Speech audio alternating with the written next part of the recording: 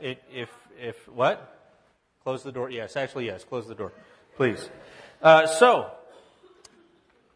Peter Leithart, the pastor of Trinity Reformed Church in Moscow, Idaho, senior fellow of theology and literature at New St. Andrew's College, has this to say about the Song of Songs. Medieval Christians were obsessed with the Song of Songs. No book of the Bible received such intensely devoted attention in commentary and preaching.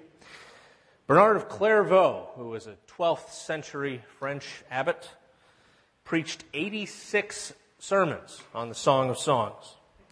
And he died just as he was getting started on chapter 3. You think I take my time. But the song, Leithart says, has a much diminished place in the modern Christian imagination. The time is far past to reverse that trend. But it is worth reversing only if the song is recovered as allegory. I could not disagree more. Everything he set up to then, I think, is all true, but I do not believe that reversing the trend of the diminished place of the Song of Songs is only worth doing if it is recovered as allegory. Because this, the Word of God, is a beautiful poem as it is. And God, in His wisdom, has chosen by His Spirit to guard, having inspired an entire book of the Bible that's about sex. It's not about love. It's not about relationships. It's not about marriage, and I really don't think it's about the relationship between God and Israel or Christ and the church or the Holy Spirit and the individual believer or the relationship between the human and divine natures of Christ and His hypostatic union. This book is about sex. Now, there are profitable ways that it can be read otherwise. I'll talk a little bit about that. But as this book is about sex, and as what we do here at New Hope is read the Bible and read the books of the Bible as they're given to us, we are going to be reading this book about sex as a book about sex for the next 9 weeks. So I want to lay out a few ground rules, if I may. Number one, no kids. Now, nursing infants are probably not going to remember anything that will scar them permanently, but otherwise, we would encourage you to take proper advantage of kids' community. Number two, no whining. One of the reasons that we give all the necessary warnings about what kind of a sermon this is and what kind of a poem this is that we don't want anybody writing in letters saying, I cannot believe that you said, no. Spare us. No whining. Number three, no assuming. Now, in the course of talking about sex, I may well mention examples from sexual relationships with which I am personally familiar. And having been pastor of this church for 9 years, and if you look downstairs in the nursery, you will know that there are quite a number of sexual relationships with which I have pastoral familiarity. I also served for 5 years as pastor at Grace. I have a great many friends and colleagues of various denominational and religious stripes with whom I'm pleased to be in relationship, among whom we often discuss situations. So if I mention something and you think I may be talking about you or some situation you know, that probably is not the case, and even if it is, the polite assumption is that it isn't. Moreover, I will simply note for the record that this has been 3 years in coming. 3 years ago, I intended to preach this series, and I broke my foot. Then 2 years ago, I planned to preach this series, and I blew my knee out. Matthew prayed this morning that I would not trip on my way up to the pulpit. But the truth is that if we were to wait until every marriage relationship in this body were healthy and strong, if we were to wait till every single person is in a state of celibate integrity, we would be waiting forever to do this. I remember one person emailed me and asked if the congregation was mature enough, and Tim is now standing up. He's not the one who sent it. I just thought I'd mention. One person asked if the congregation was mature enough to handle this. And again, if we were to wait till everybody in the congregation were mature enough to handle this, we would be waiting forever. We are dealing with the situation we're dealing with. And if it happens to be that something that we're talking about here, Joe or I is preaching about, has particular relevance to a situation that you're dealing with, do not assume that I don't have the guts to tell that to you personally, but I had to preach it to the whole congregation just for your benefit. It may just be a coincidence of timing, and yet it also may be the Holy Spirit at work. I don't put any bounds on what He can do. You shouldn't either. So no kids, no whining, no assuming. Fourth, no confusion. This is a song about sex. It's a poem that delights in talking about the sexual relationship between two people. And it does not necessarily situate that sexual relationship between these two young lovers in a marriage relationship. Now, it is the clear teaching of Scripture and the clear teaching of the church that God's good gift of sexuality is to be celebrated and explored and enjoyed in the context of a stable, monotonous, monogamous marriage relationship.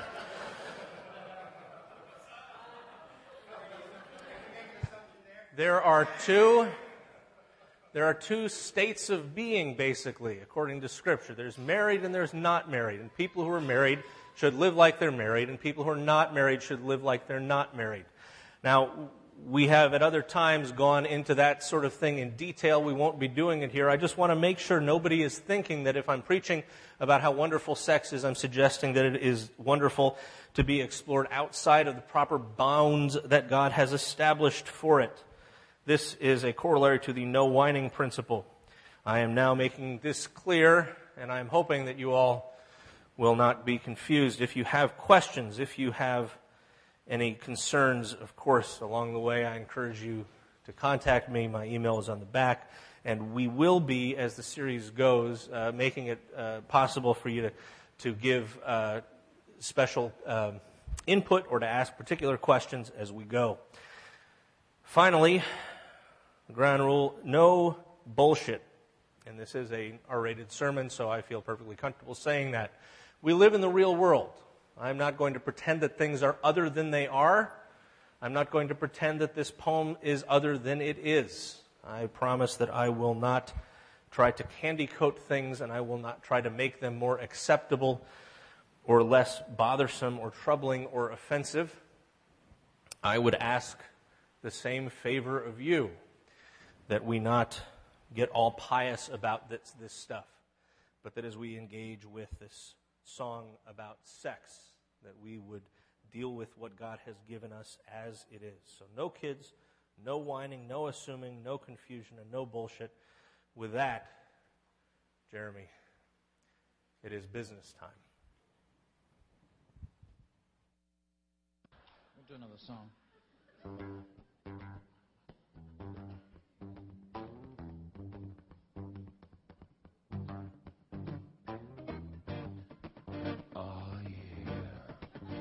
That's right, baby. Girl, tonight we're gonna make love. You know how I know, baby? 'Cause it's Wednesday. And Wednesday night is the night that we make love. Tuesday night's the night that we go and visit your mother, but Wednesday night is the night that we make love. 'Cause everything is just right. Conditions are perfect.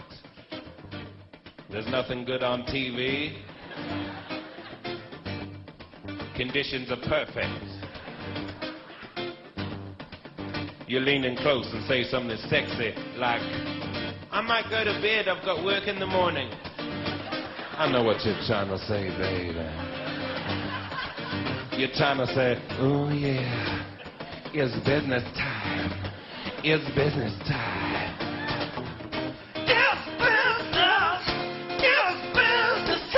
That's what you're trying to say. You're trying to say, let's get down to business. It's business time. It's business. It's business time.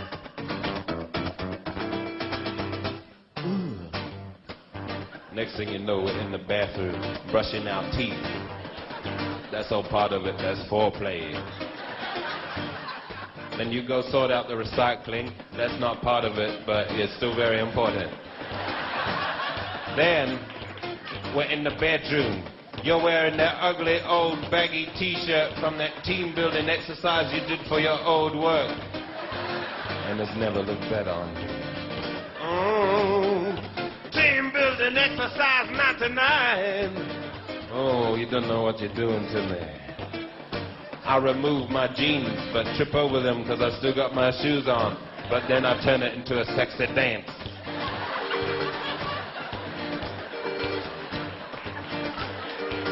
Next thing you know, I'm down to just my socks. And you know when I'm down to just my socks what time it is. It's time for business. It's business time. It's business. It's business time. You know when I'm down to just my socks, it's time for business. That's why they call business socks. It's business. It's business time.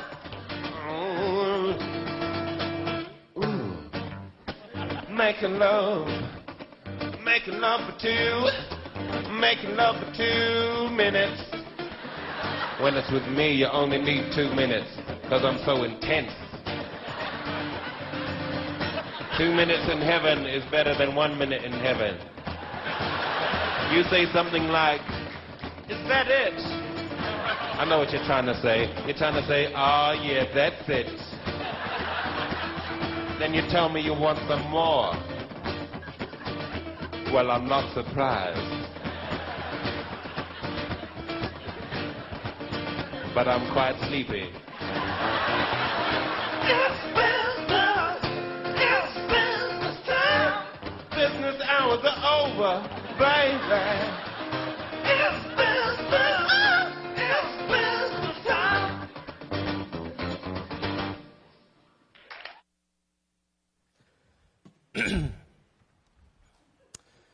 For the record, I'm not wearing any socks. Song of Songs, chapter 1, Shir HaShirim, Asher L'Shlomo, the Song of Songs, which is Solomon's. Oh, let him kiss me with the kisses of his mouth, for your love is more delightful than wine. Pleasing is the fragrance of your perfumes. Your name is like perfume poured out. No wonder the maidens love you. Take me away with you. Let us hurry. Let the king bring me into his chambers. We rejoice and delight in you. We will praise your love more than wine. How right they are to adore you. Dark am I and lovely, O daughters of Jerusalem. Dark like the tents of Kedar, like the tent curtains of Solomon. Don't stare at me because I'm dark, because I'm darkened by the sun. My mother's sons were angry with me and made me take care of the vineyards. My own vineyard I've neglected. Tell me, you whom I love, where you graze your flock, where you rest your sheep at midday. Why should I be like a veiled woman beside the flocks of your friends? Well, if you don't know, most beautiful women follow the tracks of the sheep and graze your young goats by the tents of the shepherd. I liken you, my darling, to a mare harnessed to one of the chariots of Pharaoh. Your cheeks are beautiful with earrings, your neck with strings of jewels. We will make you earrings of gold, studded with silver. What on earth is going on here? The pronouns alone will drive you nuts. Look at just verse 2. Let him kiss me with the kisses of his mouth, for your love is more delightful than wine. If somebody were writing this down as a story, it would immediately be sent back, bleeding red ink, by a teacher that said, learn how to make your pronouns agree. But this is not a story. This is a poem, and like most poetry, it takes full advantage of language, playing with it, using it for its own purposes. Thanks to the nature of the Hebrew language, we know, and it's hard to convey this in English, which is why most translations will indicate who is speaking. We know that at times we have a woman speaking about her beloved. We have at times a group of friends often thought of as the Daughters of Jerusalem, kind of like a Greek chorus or Paul Schaefer. Somebody who adds in a little commentary on the side, moving the story along. And sometimes we have the voice of the lover, the man talking about his beloved. But we have this magnificent, vivid poetry that talks about kisses. And as we'll see, it gets more explicit. And even when it is not explicitly explicit, it is still pretty darn erotic. You find love being compared to everything from wine, jewels, beautiful things we find in nature, as well as majestic creations of human creativity and artistry.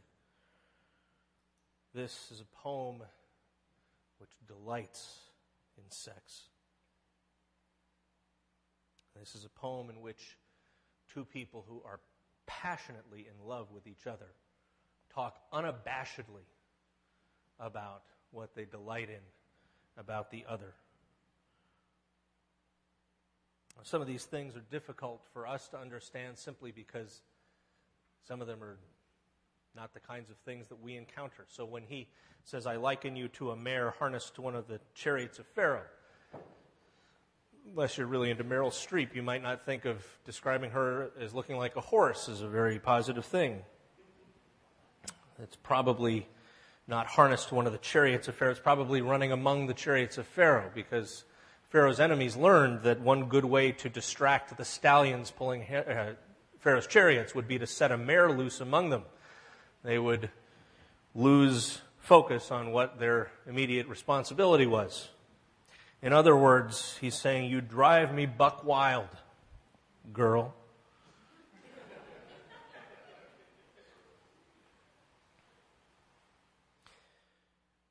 Verse 12, while the king was at his table, my perfume spread its fragrance. My lover is to me a sachet of myrrh resting between my breasts. My lover is to me a cluster of henna blossoms from the vineyards of En-Gedi. How beautiful you are, my darling. Oh, how beautiful. Your eyes are doves. How handsome are you, my lover. Oh, how charming. And our bed is verdant. The beams of our house are cedars. Our rafters are firs. This is not about architecture or interior design. They're having sex outdoors. This kind of language made a lot of folk uncomfortable. The rabbis believed that until you reached a certain age, you shouldn't even be allowed to read this, along with a couple of other things, including the first chapter of Ezekiel. As Lightheart mentioned, many medieval commentators dwelt in loving detail on the Song of Songs as an allegory of love between God and his people, God and the church, God and the individual believer. Bernard of Clairvaux did say, let him kiss me with the kisses of his mouth, was all about the hypostatic union between Jesus' human and divine natures as facilitated by the Holy Spirit. Rashi, the great Jewish exegete, read, to me, my lover is a sachet of myrrh lying all night between my breasts, as a reference to that Shekinah, the glory of God, between the cherubim standing on the ark. Cyril of Alexandria believed that it referred to the Old and New Testaments, between which stands Christ. A father named Justus Urgulensis identified the breasts with the learned teachers of the church, which I think would probably be a compliment. And a writer who claimed to be Cassiodorus but wasn't thought that the verse referred to the crucifixion of Christ, kept an eternal remembrance between the believer's breasts. But I do not think this is what the author of the song is trying to convey. Do you? This is stirring love poetry. This is a song about sex. But perhaps more accurately, it's not a song, but a collection of songs. It's not a single tune, it's a record album. It's not a poem, it's a collection of poetry. If you try to read this as a single continuous narrative, you will find yourself very frustrated and confused because it doesn't work that way.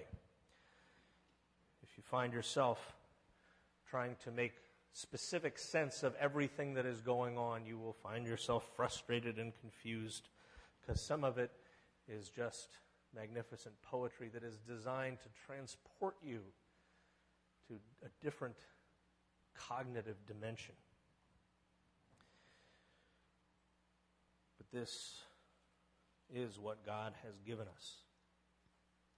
It is glorious. It is beautiful. We are going to be dwelling on it lovingly over the next 9 weeks. Terribly excited about this, not just because I managed to make it to the pulpit without breaking anything for once. We believe here at New Hope that God has given us His Word because there are things that we need to learn from it. There are ways in which His Holy Spirit teaches us and corrects us, straightens us out, that only happen through the Word as it's read, as it's preached, as we study it together. We believe that all Scripture is inspired, that it all is authoritative, that it all is trustworthy, and that it all is for us to read. It may well be that if you are a celibate monk or otherwise single, it's useful to read the Song of Songs as an allegory. It's useful for you to think about the love that God has for us. That's not necessarily a bad way to read it. It's just not the primary way that the author, I think, is trying to give it to us. We trust that God, in His wisdom, preserved this collection of poems that He inspired for our good. We think that if we have questions, which no doubt we do, about sex, that a good place to turn would be the single book of the Bible that's all about that and nothing else. No? This is, after all, what we do here on Sundays. And in the no-nonsense department, the no-bullshit department, let me emphasize that all of us know from personal experience what it is to have sexual brokenness. All of us, as I think Paul amply demonstrated in Romans 1 through 4, which we went through before this, all of us sin and fall short of the glory of God. And that's in all areas. Sex is one of those. Some of our shortcomings are more impressive than others. Some of our shortcomings are more dangerous than others. Some are more illegal than others. But all of our shortcomings are shortcomings. All of us are broken sexually. Or, to put it another way, I'm looking at a room full of sexual perverts. And you're looking at one as well. All of us are in need of God's grace to redeem our brokenness in this area as in every other. All of us sin and fall short of the glory of God, but all of us have access to redemption by His grace. We'll take communion in a moment as a bunch of sexual perverts together. But let me finally encourage you as we go through this series to read this book. Read it in all sorts of different versions. If you know other languages, read it in other translations. You can go to BibleGateway.com. You can get dozens of different Bible translations there. Read this. Read it as poetry. Read it as something that you're not supposed to read the way you might read Romans, for example, or the way you might read one of the stories out of the Gospels. Read this as God has given it to us Dwell on it lovingly. Open yourself prayerfully to what the Spirit is doing to you and in you as you read.